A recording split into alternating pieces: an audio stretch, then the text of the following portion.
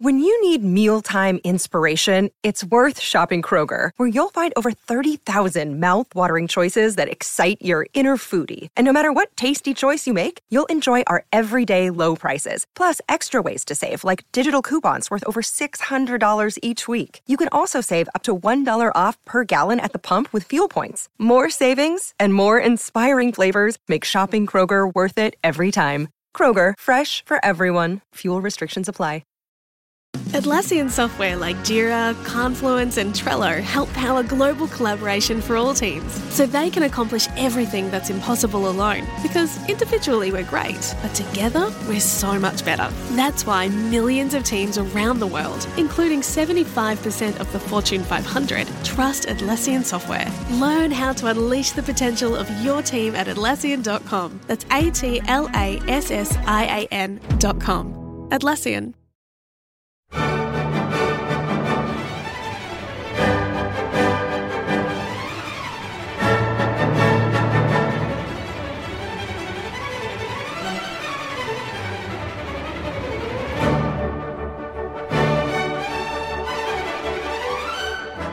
Hello, I'm Oliver Condy, the editor of BBC Music Magazine, and welcome to the BBC Music Podcast. You can buy a copy of the magazine at your local newsagents or download our app to your iPad, Kindle Fire or Android tablet. And for the latest music news and more, head to our website at classical-music.com. So today I'm joined in the studio by Rebecca Franks, reviews editor, and Jeremy Pound, the deputy editor for First Listen, a monthly podcast where we chat about and rate an important new release. This month, we've been immersing ourselves in the colourful world of violinist Patricia Kopatchinskaja and her new recording of imaginative and sometimes, unexpected duo collaborations. It's called Take Two and is subtitled Duos from 1,000 Years of Musical History for Young People from Aged 0 to 100, and it's out now on Alpha. So, does this disc prove that two's most definitely company, or is it a bit of a duet weekend? So let's start at the deep end and track one, which is Patricia Kopatchinskaja's duet with DJ Sanchez Chiong and Overclockers.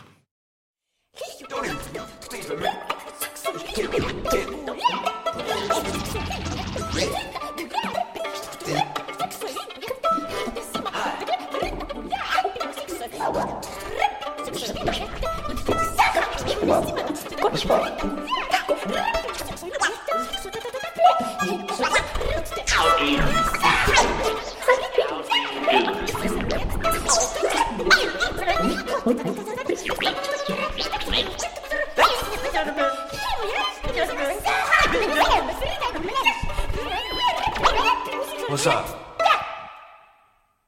So that was Overclockers by Sanchez Chiong.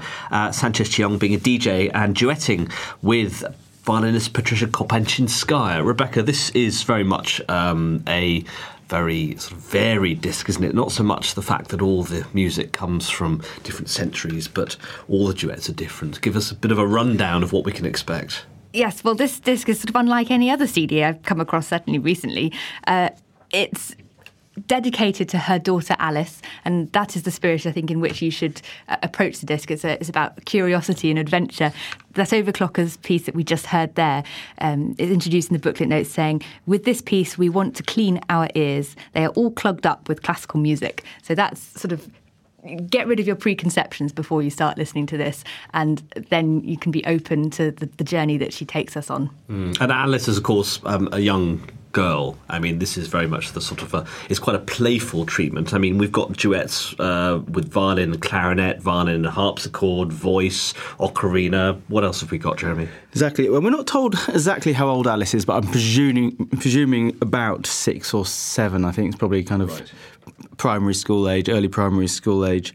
And yes, we have the range of duets is great fun. There's some traditional duets such as violin and harpsichord, violin and clarinet, violin and viol at one point as well. But as you say, there's also violin with turntables. There's a brilliant one where you have violin with harpsichord and a children's piano, which works really, really well. And it's that changing. There's a changing nature of the instruments in the duets as well as the repertoire, which makes it such fun. And the repertoire itself extends right from this thing called the Winchester Troper, which is from the 11th century, which is essentially, of course, it wasn't written for stringed instruments originally. It was for a pair of voices, but it's been transcribed for violin and viol here. And it goes all the way through to very contemporary stuff. Yeah, absolutely. And I think some of it is very much with the tongue firmly in the cheek, and some of it is done very reverentially and very beautifully.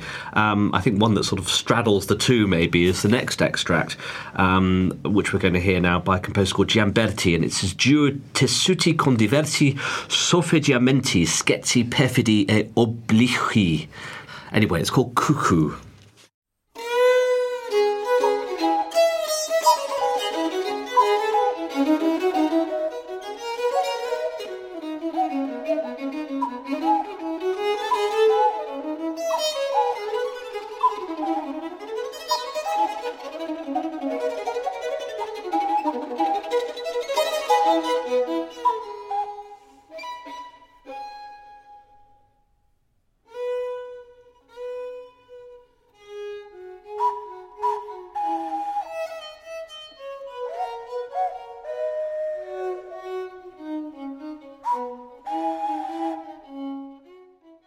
That was Cuckoo by Giamberti featuring Reto Bieri on ocarina and, of course, Patricia Kopatchinskaja on violin. Of course, sprinkled throughout the programme notes. And I think the programme notes are as an important part of this recording as the actual music itself, are these little charming interviews that Kopatchinskaja does with her daughter. I mean, for example, she asks her, what do you think about crazy people? And her daughter says, well, they are mad.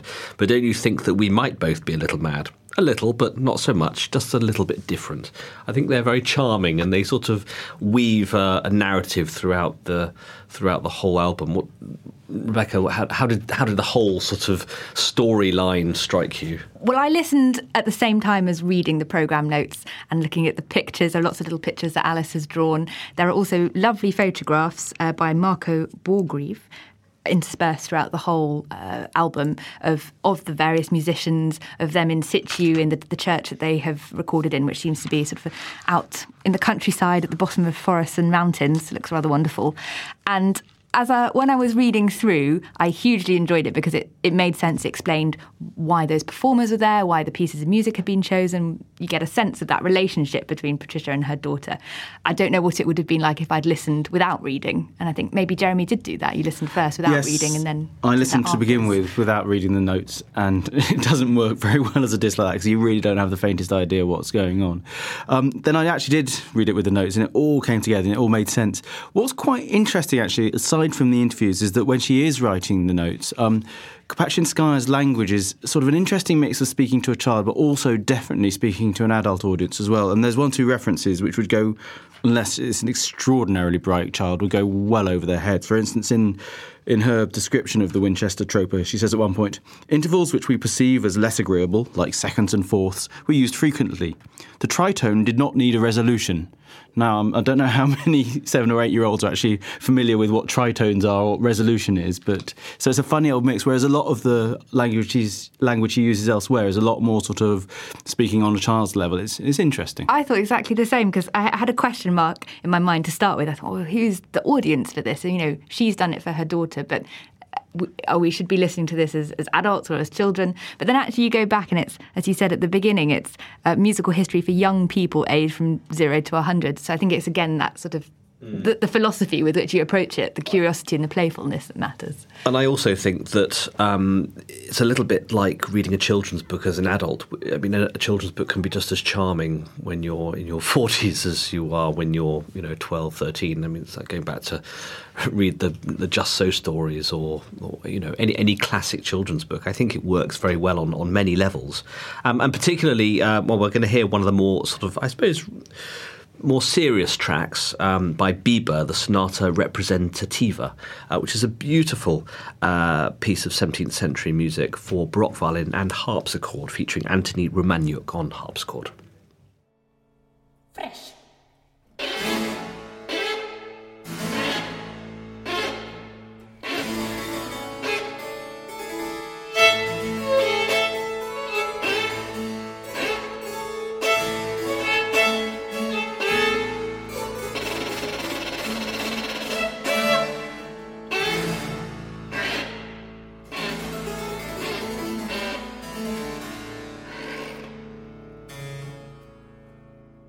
That was the frogs section from Bieber's Sonata Representativa. And as you can hear, the frogs going croaky, croaky, croak. And there's also all sorts of other animals you hear throughout that work. There's actually, we have another cuckoo there as well, but Bieber actually disguises his cuckoo much more than in the work we heard earlier on. You kind of hear the dropping third throughout the rest of the harmonies rather than kind of overtly. And then there's kind of marching soldiers towards the end. When you say it's serious, it's also kind of, but it's got a sort of fun edge to it. It's kind of weightier, I think. I can imagine other performances not bringing out those effects quite as much as Patricia does on the disc, actually. I can imagine that she really does look at the effects and think, how can I get the most out of these? Because it is quite a... she's a communicator. I can just imagine that if you were listening to that as a kid, that would really make you laugh. This, the like croaking sound on the violin, that's, stuff that made me laugh anyway. Absolutely. I mean, talking of making the audience laugh, I think the next extract, which we're going to play by Sotelo, for violin and poet, in fact. And actually on this extract, you can hear her singing and playing. And I think it's a skill that we saw her employ at the BBC Music Magazine Awards a few years back. It's very difficult to do, sing and play at the same time, but clearly she's mastered it in this really rather wonderfully lively extract.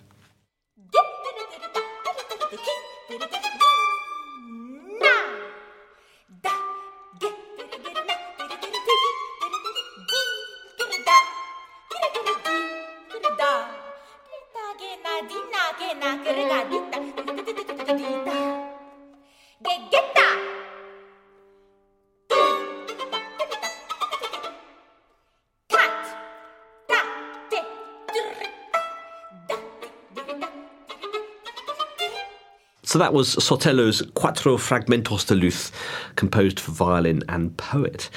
And we're going to round off this podcast with one more extract, this time by Darius Muir, and an extract from his suite for violin, clarinet and piano.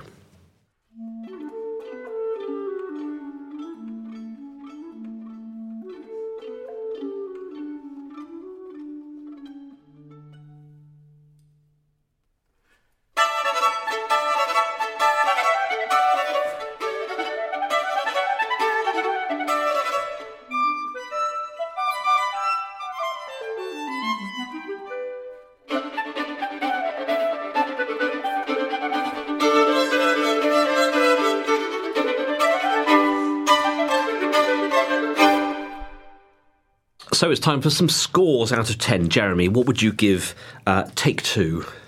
I thought this was a really enjoyable disc, and I thought it was great fun, and the playing, I ought to add, is absolutely exceptional, because some of these pieces, fun though they might be, are also extremely difficult as well, and the playing is immaculate throughout. I loved it. I can't see how often I would play it. Some of the pieces which are fun at first might kind of start to grate after a while. However, it is a brilliantly imaginative album, superbly played, so I'm going to give it 8 out of 10. Rebecca? I'd like to give this 8 out of 10 as well. It's sort of a complete antidote, this album, to anyone who, for anyone who thinks that we just get Beethoven and Brahms and Bach rolled out over and over again and again. This is something completely original and great fun, superb playing. I probably might dip into it rather than listen to it from beginning to end, but I definitely will dip into it because there's a lot to discover here. There certainly is a lot to discover, actually, and I can imagine playing this to my own daughter when she's a little bit older, actually, the sort of sense of fun that you can get from music. And you can get a lot of fun from very small amount of forces. You need two people, a couple of instruments, perhaps just a voice and violin, and you can have the most amazing amount of, sort of musical exploration. I'm going to give this 9 out of 10. I just thought it did what it was going to do exceptionally well, what it set out to do exceptionally well, which was speak to everyone aged from 0 to 100. I just thought it was captivating. So that's 9 out of 10 for me, which gives us a very tricky average of 8 1/3. So that brings us to the end of this month's First Listen podcast. Join us next time when we'll be discussing another important new release. Goodbye. Goodbye. Thank you for listening to this BBC Music Magazine podcast, which was produced in our Bristol studio by Jack Fletcher. For more of our podcasts, visit our website at classical-music.com or simply head to iTunes.